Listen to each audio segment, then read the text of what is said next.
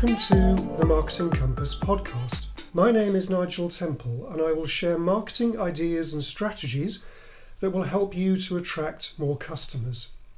In this edition, we're talking about how to get Google's attention.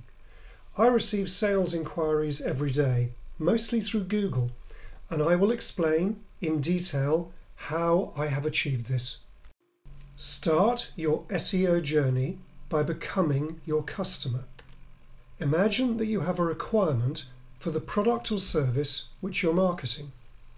If you're looking for this within Google, what would you search for? Using this frame of mind, create a list of keywords and phrases. The Marketing Compass recommends that you have an alphabetical list of keywords. It should be alphabetical, as this will make it easier for you to work with. Once you've started to work with SEO on a regular basis, ideas for keyword phrases will pop into your head. If you have an accessible, alphabetical list of keywords, you can soon find out if the phrase is already there. Here's a tip for you. Use Google Drive to store your list. Google Drive is a free place to store documents. I've been using it for years. Amongst other things, I use it to store my list of keywords within a spreadsheet. This means that I can always find this document and it auto-saves while I'm working on it. The list could include your name, your business name, services, products and place names. Print the list out and place it somewhere where you can find it easily. This list is a starting point which will be refined. It's a good idea to have a balance of popular, short tail or broad, and less popular, long tail or narrow, keywords or keyword phrases. However, your SEO strategy will depend on a variety of factors, including target markets, geographical reach, and the importance of SEO within your promotional mix. I would not have too many items on the list. If you're starting out with this exercise, between 10 and 20 keyword phrases would be just fine. Now you may be wondering about keyword research, which I'm sure you've read about, and here are a couple of resources for you.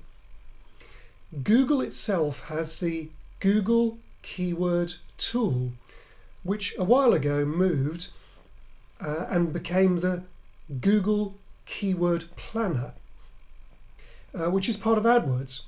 And if you don't already have one, create a free Google AdWords account, log in, and you will find this resource there. Here's another one, Keywords Everywhere. This is a free-to-use Chrome or Firefox browser extension. It shows search volume, CPC, which means cost per click, and competition data within your browser. Did you know that Google uses approximately 200 parameters in order to decide the relevance of a page with regards to a particular search? For example, keywords appearing in the page URL, which means web page address.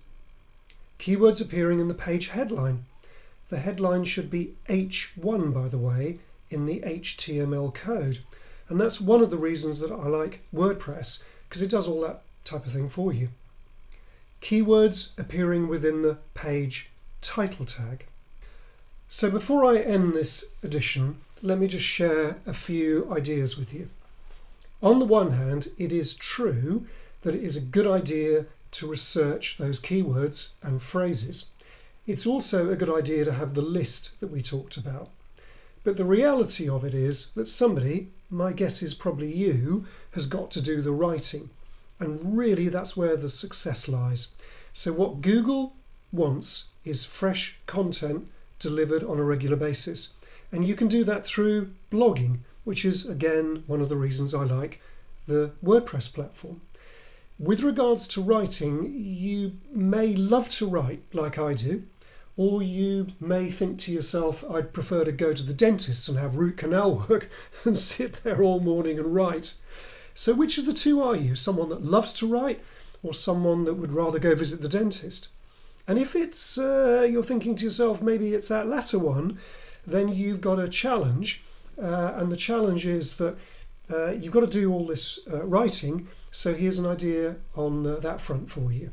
Every morning, before you start emailing, which, let's face it, is where the working day starts, write 100 words. 100 words is nothing, shouldn't take you long to do.